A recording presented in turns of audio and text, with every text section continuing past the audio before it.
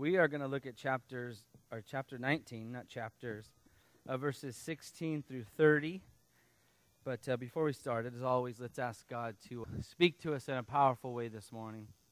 Lord God, we are so thankful for yet another day to live and breathe and to experience your blessings. And I pray that we would never take that for granted. Lord, that we would understand that life is so fragile and it is a special gift from you. And may we thank you for every moment we have.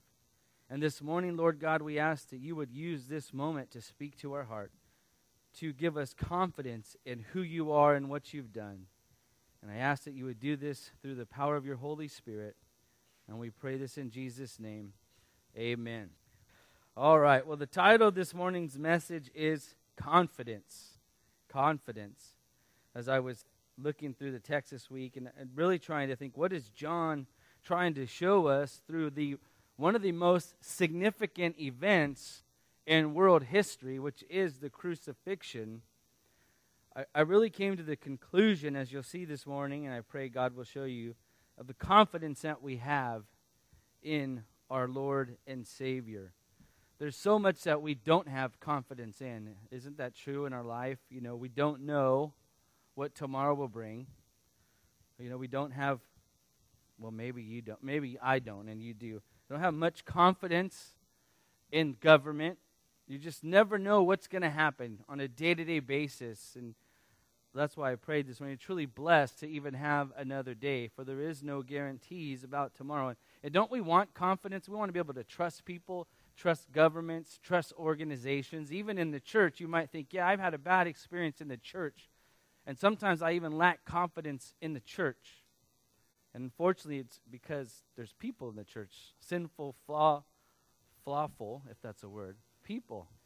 And as I was thinking of this, you know, there's that famous quote that Ben Franklin wrote in a letter after the creation of the Constitution of the United States, and kind of speaking about confidence. And he wanted the person that he was writing this to not to have so much confidence in this newly formed government, and especially in the Constitution. And he wrote, "Our new Constitution is now established and has an appearance that promises permanency."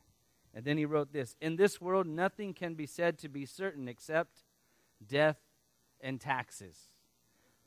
And that's true, right? Unfortunately, the sad reality of our sinful nature in this fallen world is that we will have death, that each and every one of us, unless the Lord returns in our lifetime, will experience physical death.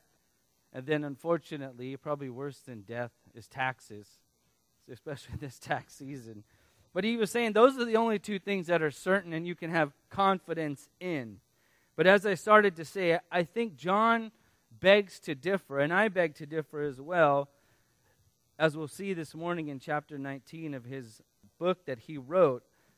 And I want to go back to something that I've been saying when we started the Gospel of John, that John wrote his entire gospel with a specific purpose, and that was giving his readers confidence. Turn with me to, before we get into the text, just one chapter over, John chapter 20, verses 30 and 31, I think it is. And he wrote this after, almost at the end of his gospel, he said this, "Therefore, many other signs Jesus also performed in the presence of his disciples, which are not written in this book. But these have been written," meaning the things that he did record in his book, "these have been written so that you may believe," or better yet, have confidence, "that Jesus is the Christ, the Son of God, and that believing you may have life in his name." That was John's whole purpose for writing this book, those two things. And so in looking at this morning's text, and specifically as we'll see in the narrative of the crucifixion, John uses this narrative to give us confidence. And again, confidence in two things. First, he gives us confidence in who Jesus is. The whole purpose of the crucifixion and in his story is to add to the confidence that he's already been building up to at this point to his readers. And who is Jesus? He's the Messiah, the promised one, and the Son of God.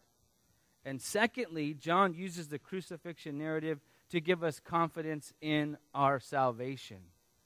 So there's two things that I hope that you will take from this morning's sermon. Is number one, that you can have confidence that Jesus is who he says he was, and as the Gospels portray him. And secondly, if you've trusted in the Lord Jesus Christ for your salvation, you can have confidence in that as well. So again, let's now look at this, how John does this. Let's read the text in its entirety from verses 16 through 30, and then I'll come back and show you how John demonstrates these two truths. And I think it's interesting that as we'll read, you'll notice that as he records the crucifixion, he doesn't do it with a lot of detail and dramatic language, which you would think would happen, right? This week I was on YouTube and looking up The Passion of the Christ. How many of you ever seen that by Mel Gibson? I would encourage you to at least see it once. That's all I could handle, because it's very dramatic and emotional. And even as I was watching it in Starbucks, I was starting to tear up, and I was looking around and make sure nobody was like, what's this guy doing? Is the coffee that good? And I almost thought of just showing that scene, because when we read it, there's not a lot of detail and a lot of drama. But I would encourage you, if you've never seen it, to watch it. It's a tough watch. Believe me, it's very violent. But I think it probably portrays what really happened to Jesus and how he suffered. And so let's read the text now before I get too far off. Starting in verse 16. So this was after Pilate Jesus had been on trial with Pilate, and it says this: so he, meaning Pilate, handed him over to them, meaning the Roman guards, to be crucified. They took Jesus, therefore, and he went out bearing his own cross to the place called the place of the skull, which is called in Hebrew Golgotha. There they crucified him, and with two other men, one on either side, and Jesus in between. Pilate also wrote an inscription and put on the cross. It was written, Jesus the Nazarene, the King of the Jews.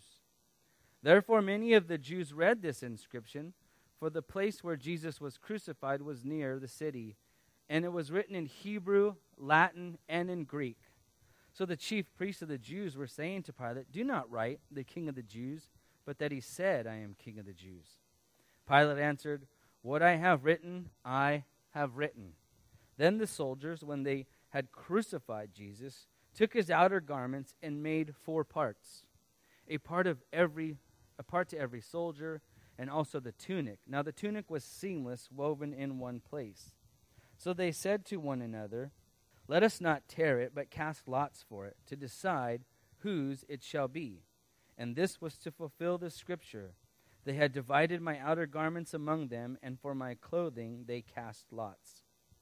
Therefore the soldiers did these things. But standing by the cross of Jesus were his mother and his mother's sister, Mary, the wife of Clopas, and Mary Magdalene. When Jesus then saw his mother and the disciple whom he loved standing nearby, he said to his mother, woman, behold your son. Then he said to the disciple, behold your mother. From that hour the disciple took her into his own household. After this, Jesus, knowing all things had already been accomplished, to fulfill the scripture, said, I am thirsty. A jar full of sour wine was standing there, so they put a sponge full of sour wine upon a branch of hyssop, and brought it up to his mouth. Therefore, when Jesus had received the sour wine, he said, it is finished. And he bowed his head and gave up his spirit. Again, I hope you notice just how matter of fact John is about the crucifixion. He says they crucified him. No details. Again, not a lot of flowery language about the crucifixion itself. And I'm sure as I was reading it, you were imagining, I would think, what that would be like. But again, the reason I point this out is because I don't think, and this is my own opinion, I guess, that was the main purpose of writing the crucifixion account, to just show the crucifixion. I think, again, he had a purpose in doing it.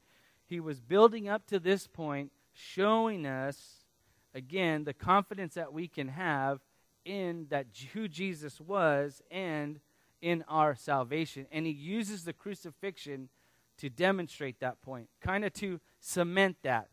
And I want to show you how exactly he does this and how John demonstrates these two truths.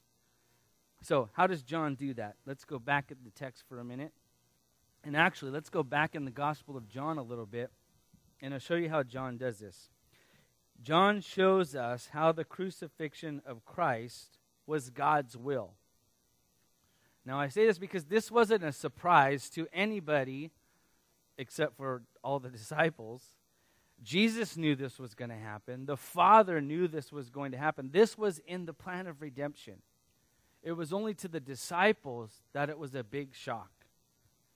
So Jesus taught his disciples in a number of areas in the Gospel of John about this truth. Turn back with me. We're going to look at 3 verses in the Gospel of John, starting in chapter 4. And let's look at verse 34. And we'll see that Jesus had been telling his disciples that this is going to happen. So when it did happen, they would believe in him. Again, when the crucifixion came, this was to tell them, you know what? Jesus said this was going to happen. Thus demonstrating he is who he says he is, giving them confidence in him. So John chapter 4, verse 34, Jesus said this, "My food is to do the will of him who sent me and to accomplish his work," alluding to that there's something future that's going to happen that I'm going to accomplish. I'm going to do God's will. Turn with me now to chapter 5 and look at verse 36.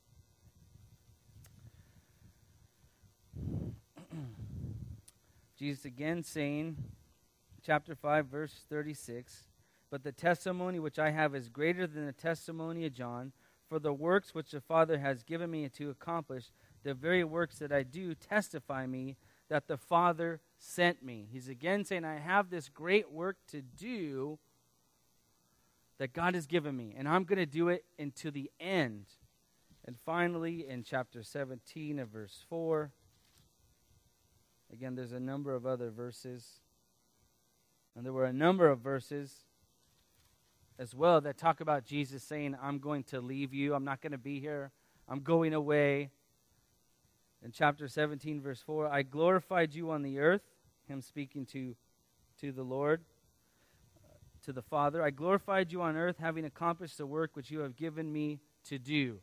There was a work that Jesus had to do, and he was going to fulfill it to the very end. And he was teaching his disciples about this, that this was God's will. There was a great work for him.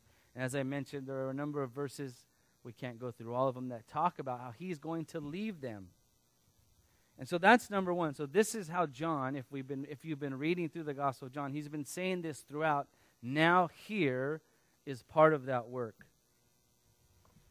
And not only that, now going back to our text, I want to show you 2 sections here where the Apostle John, as I read it, I hope you noticed, where he said to fulfill the Scriptures. That even the Old Testament Scriptures, as John is writing to his readers, predicted this event. So the crucifixion should not have been a shock, or the death of Jesus should not have been a shock, because the Old Testament talked about it. And so look at verse 23 and 24 of our text, just so I could give you where he says this. So in verse 23, this is the depiction of the soldiers dividing the garments. And it says, "Then the soldiers, when they had crucified Jesus, took his outer garments and made 4 parts, a part to every soldier." So they were dividing the different parts of the Lord's garment amongst themselves. That was one of the things that was like the soldiers' reward. They get to have the criminals' clothing. So they divide them into 4 parts, and a part to every soldier, and also the tunic. Now the tunic was seamless, woven in one piece. So they said to one another, "Let us not tear it, but cast lots for it to decide whose it shall be." So this is the event that happened, and the Apostle John says, hey, this section or this thing that happened was actually predicted in the Old Testament. That's why he says, and they actually only had that at the time, this was to fulfill Scripture. What was? Look at, "They divided my outer garments, and among them for my clothing they cast lots." So he quotes Psalm 22. Let's go back to Psalm 22, and I want to show you, this is one of what's called a messianic psalm. a prophecy about Jesus. Now it's King David in anguish, but John takes from there and says these things foreshadowed or foretold what was going to happen to our Lord. So go to Psalm 22, and we're actually going to read verses 1 through 18, because there's various places in this psalm that were said to fulfill Scripture later in the New Testament. And you'll see as I read them, because John didn't record every event on the crucifixion when Jesus died. So if you remember some of the other Gospels, you'll hear some of those quotes here in Psalm 22, verse 1, or verses 1 through 18. For example, the very first one, look at what it says. My God, why have you forsaken me? Remember, Jesus said that from the cross. Far from my deliverance are the words of my groaning. O my God, I cry by day, but you do not answer, and by night, but I have no rest. Yet you are holy, O you who are enthroned upon the praises of Israel. In you our fathers trusted. They trusted, and you delivered them. To you they cried out and were delivered. In you they trusted and were not disappointed. But I am a worm and not a man, a reproach of men and despised by the people. All who see me sneer at me. They separate with their lip. They wag their head, saying, and here's another example of Jesus, or the Gospels quoting this verse, commit yourself to the Lord. Let him deliver you. Let him rescue you, because he delights in him. You remember the people shouting that to Jesus, saying he saved others. Let him save himself and come off the cross. This is what it's speaking about. Verse 9, yet you are he who brought me forth from the womb. You made me trust when upon my mother's breast. Upon you I was cast from birth. You have been my God from my mother's womb. Be not far from me, for trouble is near, for there is none to help. Many bulls have surrounded me. Strong bulls of Bashan have encircled me. They open wide their mouth at me as a ravening and roaring lion. I am poured out like water, and all my bones are out of joint. That's what happened during the crucifixion, by the way. My heart is like wax. It is melted within me. My strength is dried up like a potsherd, and my tongue cleaves to my jaws. You lay me in the dust of death, for the dogs have surrounded me. A band of evildoers have encompassed me. They pierce my hands and my feet. Again, an allusion to the crucifixion. I can count all my bones. They look, they stare at me. They divide my garments among them, and for my clothing they cast lots. So there's the exact scripture that John uses, saying, see, this was prophesied in the Old Testament. This thing that is happening is not a surprise. You can have confidence in the scriptures that what God says is going to happen is going to happen. So let's go back to our text now. So that's just one way that John uses the narrative of the crucifixion to show us these things that he said are the purpose for his writing of the gospel. So back in our text now, drop down to verses 28 and 29, because here's another section of the narrative where he says to fulfill the scriptures. So after this, Jesus, knowing that all things had already been accomplished, so Jesus knows the scriptures as well, and we'll come back to that.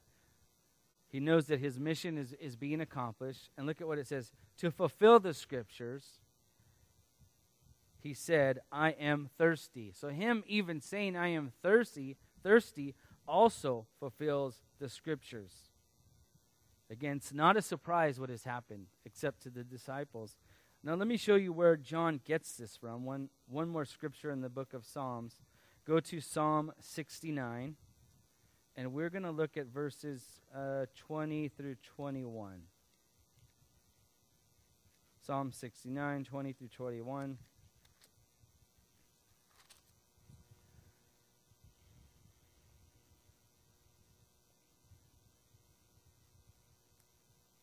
So here the psalmist is writing, again being in great distress.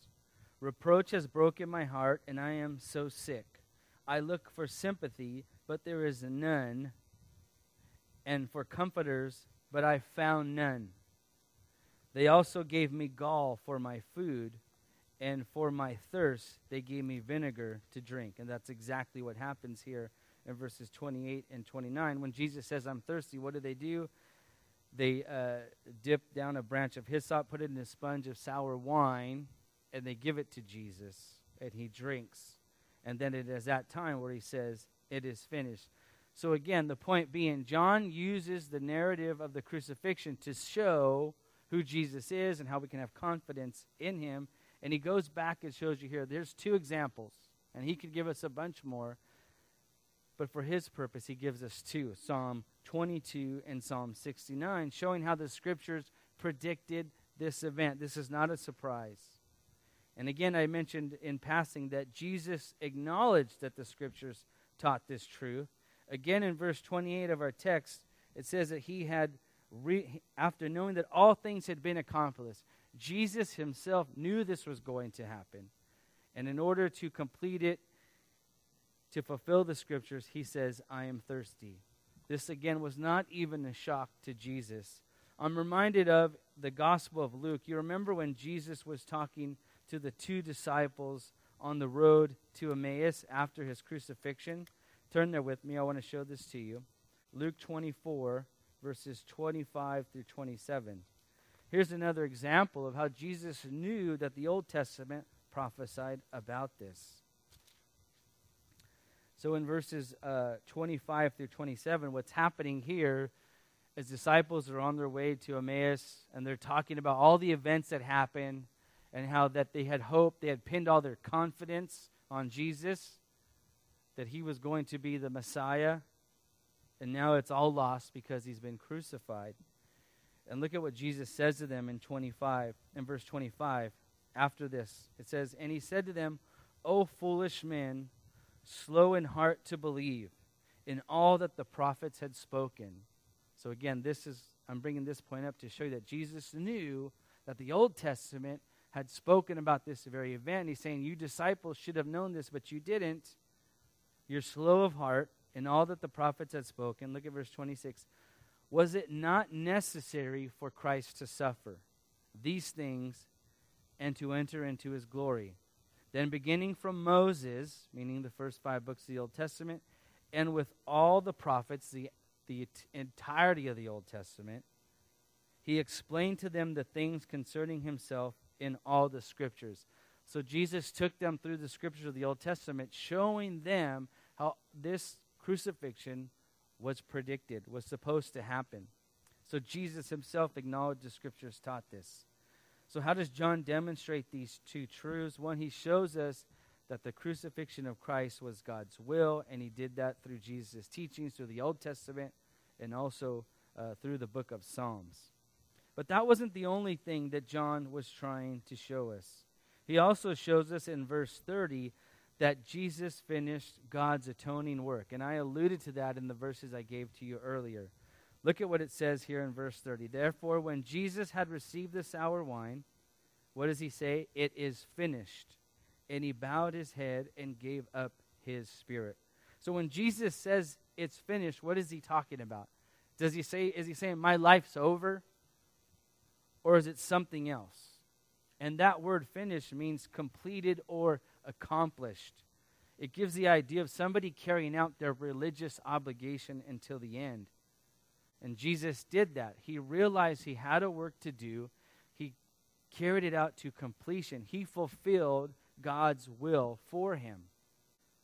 And in doing that, what does that mean? Because he finished it, what happens? Well, because he finished God's work there on the cross, he provided a way for men to be reconciled to God. Jesus not only did that, but he finished that perfect life so he could be that perfect sacrifice from God. He lived the perfect life to God, and he died for the sins of the world. That's what he's saying. Salvation is now offered to all men because of what he has done. Now, he's not done yet completely because we're still waiting for the resurrection that we'll read in the next few weeks. But this part is done. Salvation is now provided for all men. And that's what he means by it is finished. So, How does John demonstrate these two truths? Let's look at this next point. Because of what Jesus did on the cross in providing for us salvation.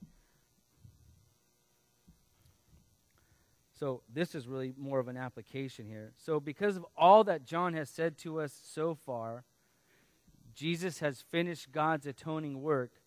Because of what Jesus did on the cross, we can have confidence that our salvation is sure and secure in him. So look at it. Because what Jesus did, your salvation is sure. If you've trusted in the Lord Jesus Christ, your salvation is finished in a sense. There's nothing more that you can add to it, meaning you can't be a better person. You can't go to church enough. You can't read Scripture enough. You can't be baptized long enough. It can't be held under an extra 2 minutes to wash off all the sin that you've committed.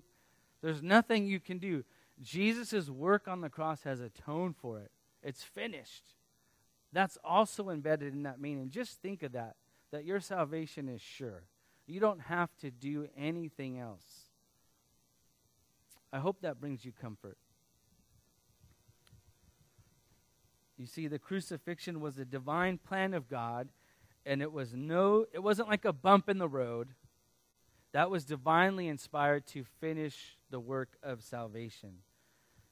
So for that point of application, you should have confidence that your salvation is sure and secure in him. He's already finished it.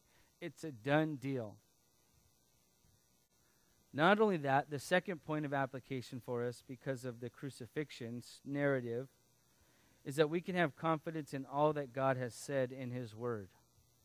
Remember, Jesus here in the gospel is pointing back to, he took the disciples to the scriptures to show that, hey, all these things were supposed to happen.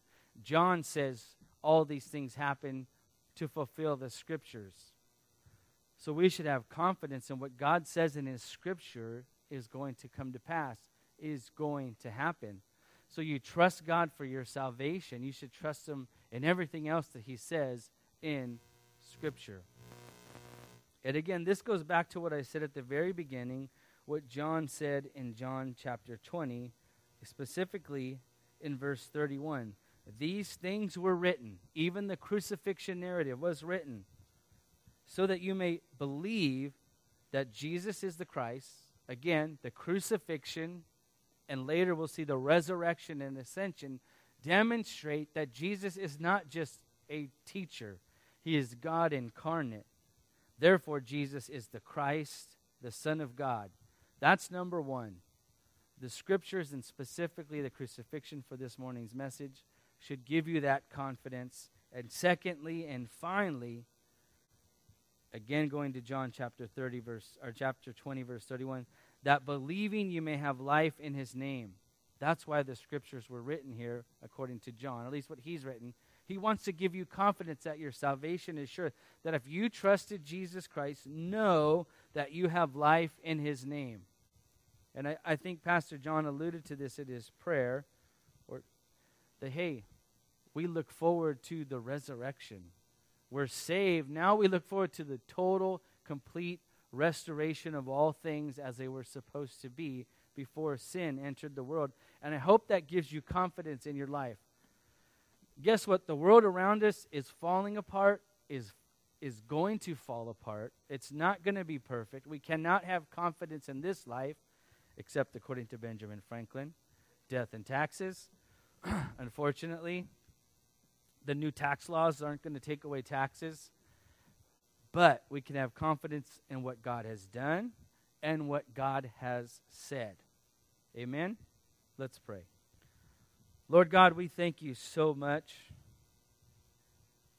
for your word.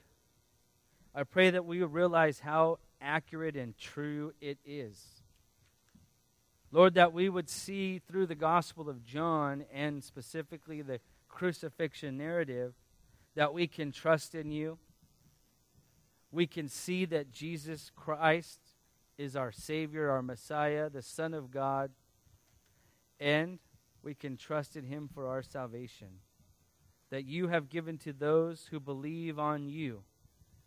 And I pray this morning, Lord, that each and every one of us this morning with confidence can say that we believe in you.